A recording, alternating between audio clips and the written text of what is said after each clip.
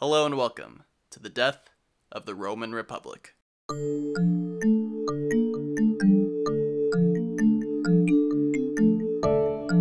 Chapter 8, Cicero and Conspiracy.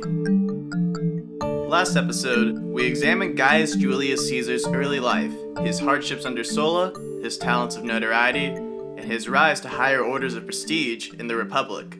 In this episode, we examine a contemporary, a novus homo. Started from the bottom, now we're here. None of his ancestors served in Roman government, but this new man carved a way into Roman politics nonetheless.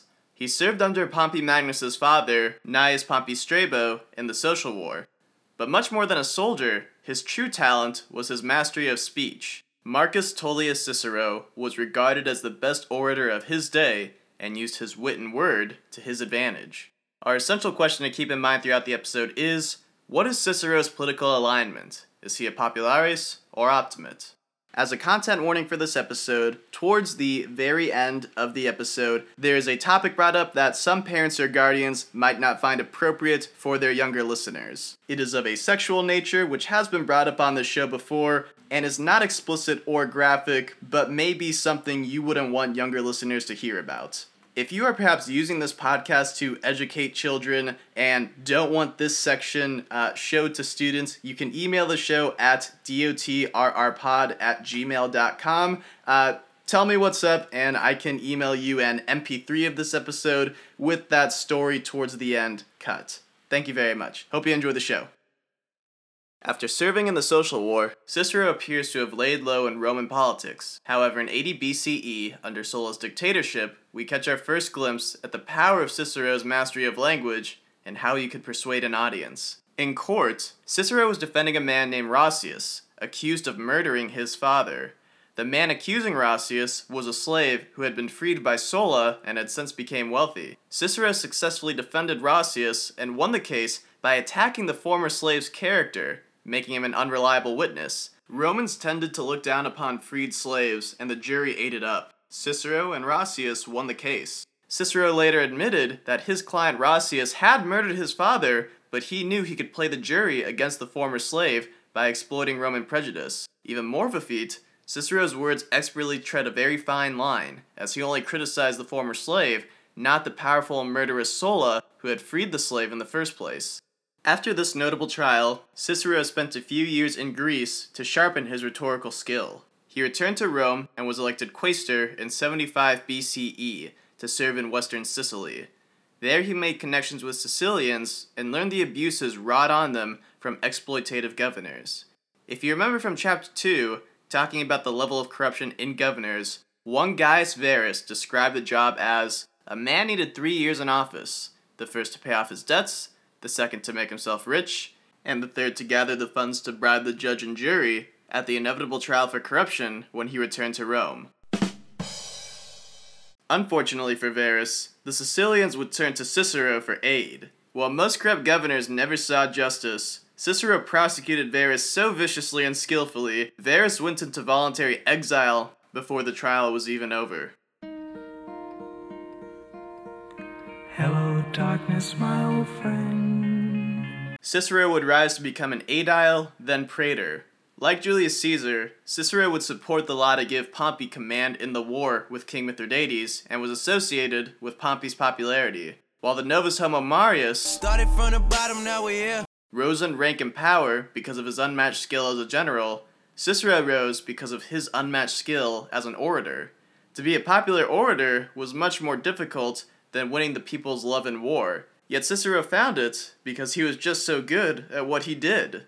Furthermore, Cicero's background and ideology appealed to the public enough to keep voting for him. Cicero was an outsider from the established aristocracy, and Cicero's political actions always tried to maintain stability and preserve the republic, much admired in an era that had seen so much instability, with the Social War, Marius and Sulla's hostile takeovers of Rome, Sulla's prescriptions, and the Slave War. The consulship for 64 BCE would be a tight race. The three top contenders were Cicero, Gaius Antonius, and Lucius Sergius Catiline. Meow! While the race was close, Cicero pulled ahead. His opponent Antonius was rather unremarkable, while Catiline had a scandalous history, being acquitted for relations with a Vestal virgin. The established aristocrats weren't too keen on Cicero. He was an outsider, and a very talented outsider at that.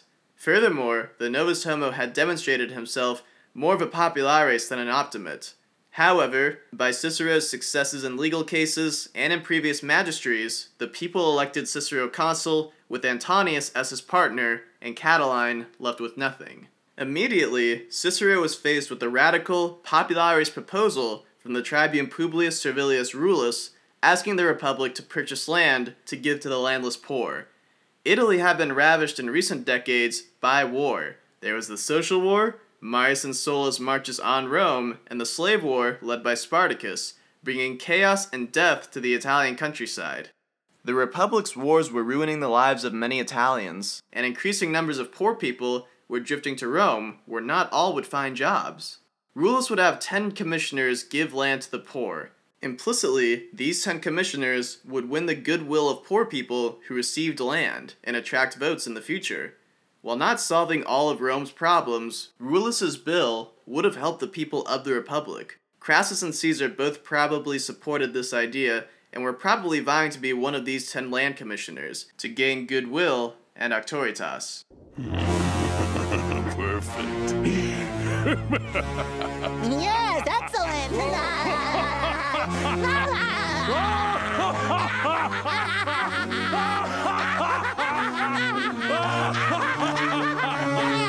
Pompey was more on the fence, as it would help give land to his veterans, yet may also empower his rival Crassus if he was a commissioner doling out land. But Consul Cicero decried the bill from the start, because the commissioners would be given too much power. Optimate senators were also not fond of the bill, and this was an opportunity for Cicero to have an in with the establishment. Let me in! Let me in! The proposal ultimately failed, vetoed by another tribune. Cicero's rhetoric against the proposal proved successful. This next part is tricky to follow, and old Julius Caesar is about to make things complicated by creating a convoluted lawsuit. Caesar and the tribune Titus Labienus teamed up to prosecute Gaius Rabirius, an old and unremarkable senator, for a very old alleged crime. The alleged crime took place almost 40 years ago, when Marius was empowered by the final act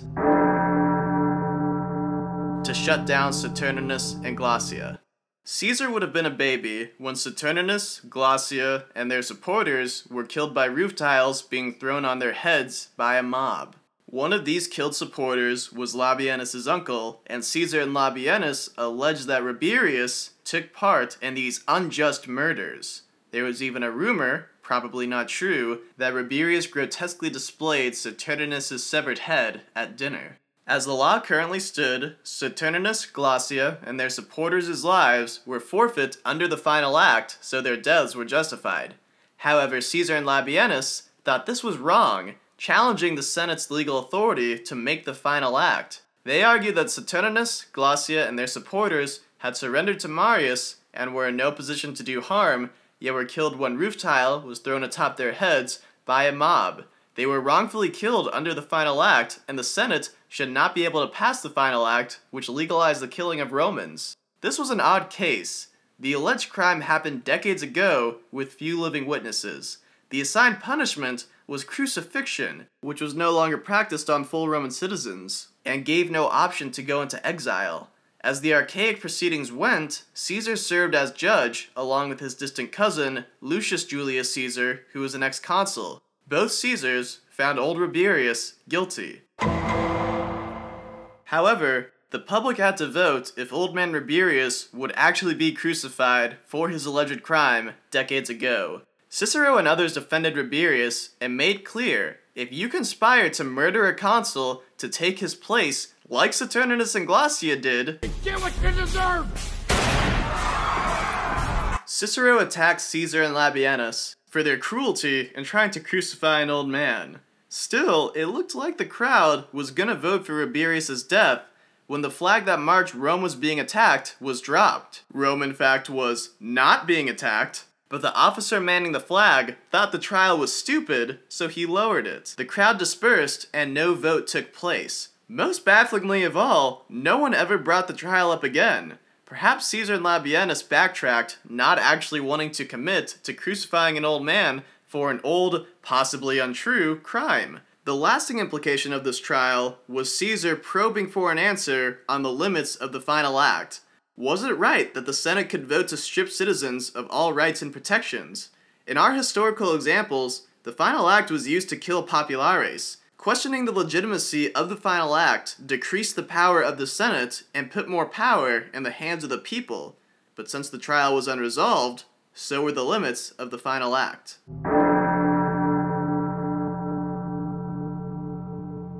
Still, Julius Caesar looked like he might win the case against Cicero and won his notoriety. In short order, he was elected a praetor and then Pontifex Maximus. Success! Which is where we left off with Caesar last episode.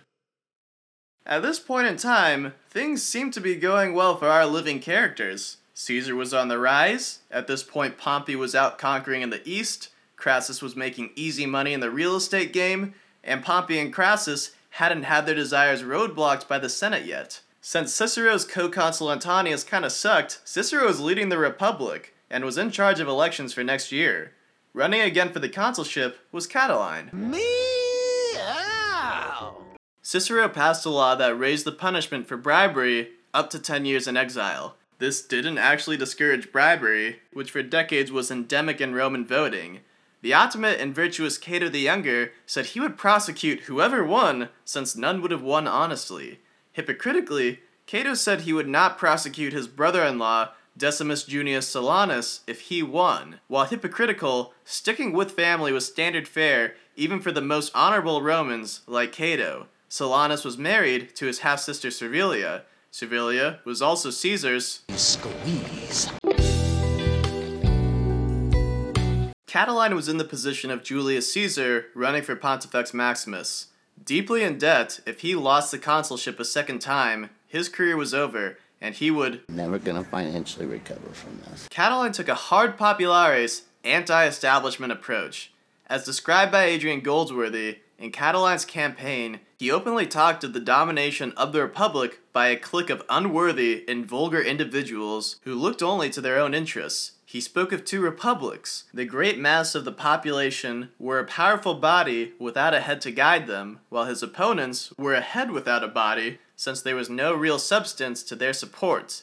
He had become the head that mass of the population so urgently longed for.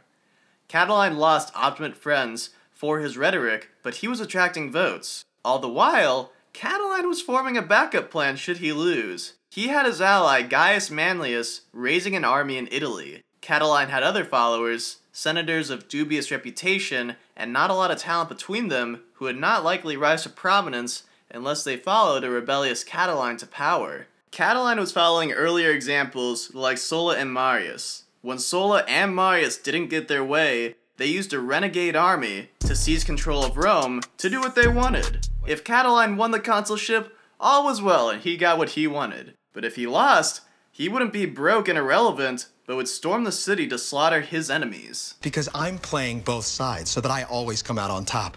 Rumors of rebellion were in the air, and tensions were high. The elections were postponed till later in the year. Cicero came to know something was up when one of Catiline's conspirators bragged about it to his mistress, which Cicero extracted from her. Cicero showed up to Senate meetings with bodyguards and let his toga slip to show he was wearing body armor underneath, making it clear he was ready for violence.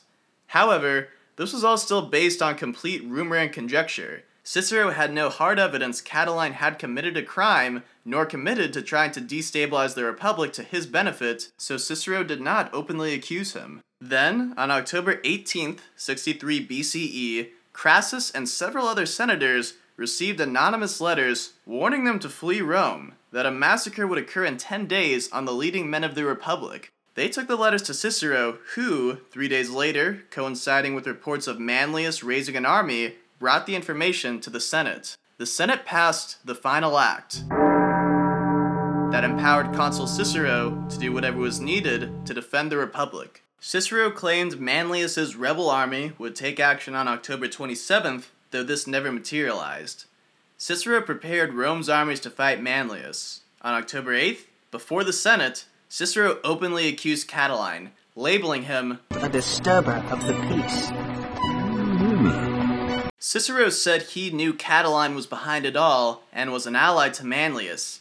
Catiline responded, attacking the Novus Homo as an un-Roman outsider. He left Rome that night, claiming he was going into exile, that he was more trouble than he was worth in Rome, and that his enemies ensured he would not succeed. Do you think Catiline actually went abroad? No, he joined Manlius and his rebel army, officially committing White treason. Catiline and Manlius were made public enemies. Catiline had abandoned his 5 supporters in Rome, whose roles as conspirators were still secret. The remaining conspirators tried to convince some Gallic ambassadors to join Catiline's rebellion. The Gauls took this information to Cicero, and the 5 conspirators were arrested. Congratulations, you played yourself. Suspicion was cast on Julius Caesar for his involvement with Catiline. Caesar had supported Catiline in the past, and like Catiline, liked to associate himself with popular causes.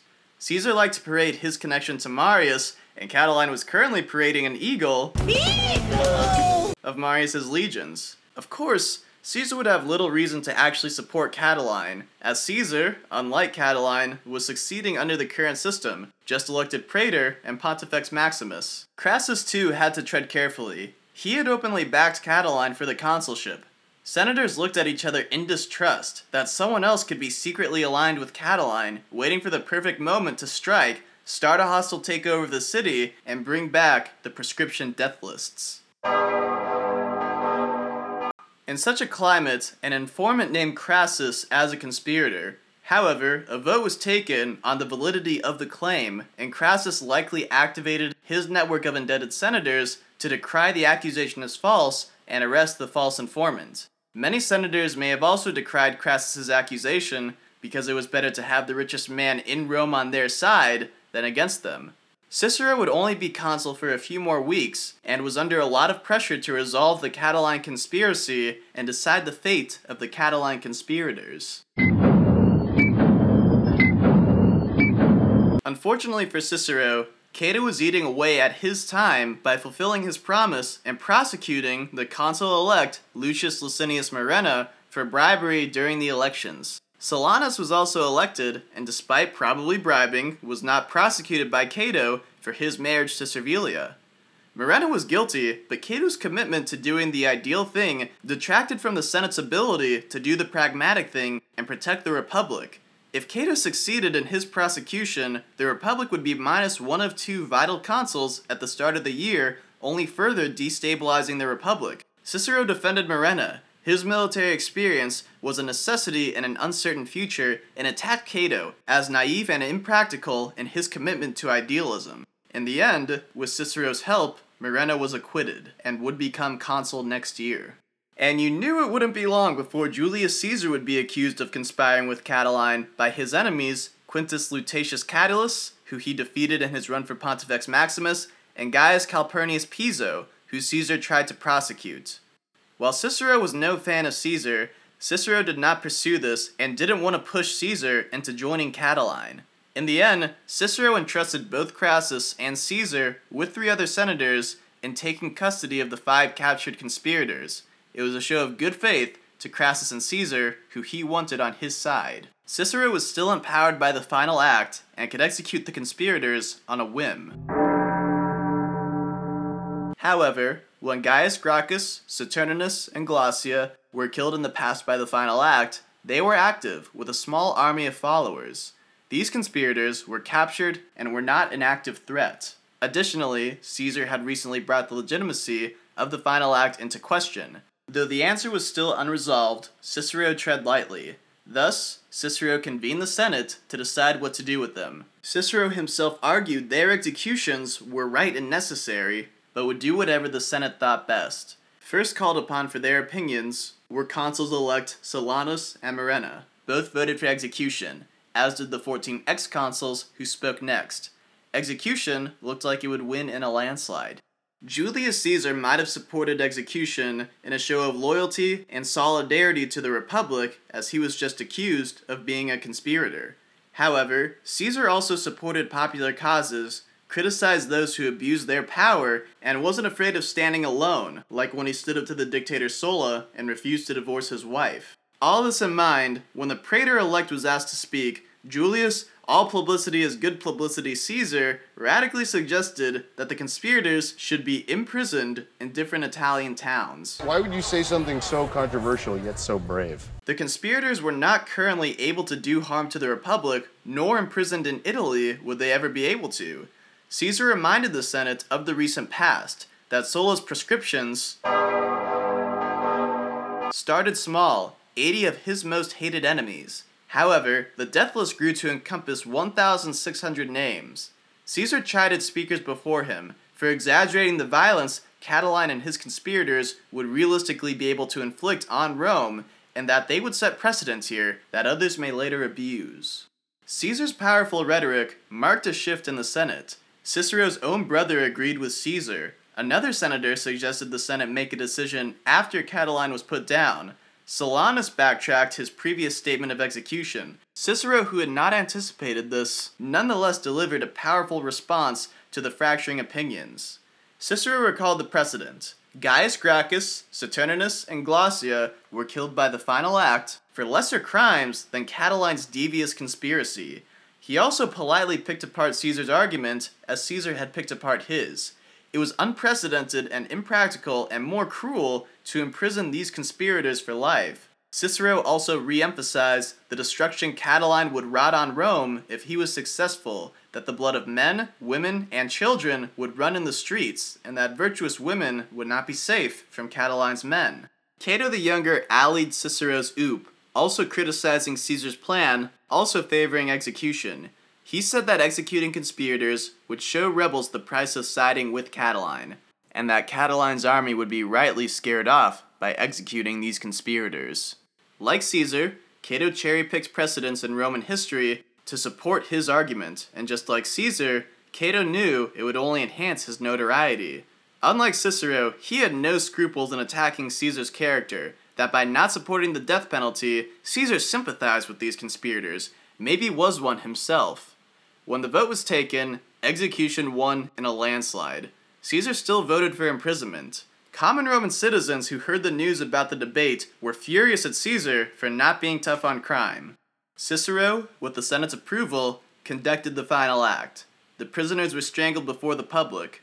Cicero said, "They have lived." Be careful not to choke on your aspirations. Catiline's rebel army didn't abandon him as Cato had anticipated, and were still at large in Italy. A few more men would step forward to accuse Caesar of conspiring. In one instance, Cicero would defend Caesar's loyalty to the Republic, assuring them Caesar was not with Catiline. Another man who had openly accused Caesar of conspiring was subsequently beaten and thrown in prison. He was probably released after. No one else ever pointed a finger at Caesar again. In this episode, we saw the rise of the Novus Homo Marcus Tullius Cicero, whose words, not warfare, won him fame.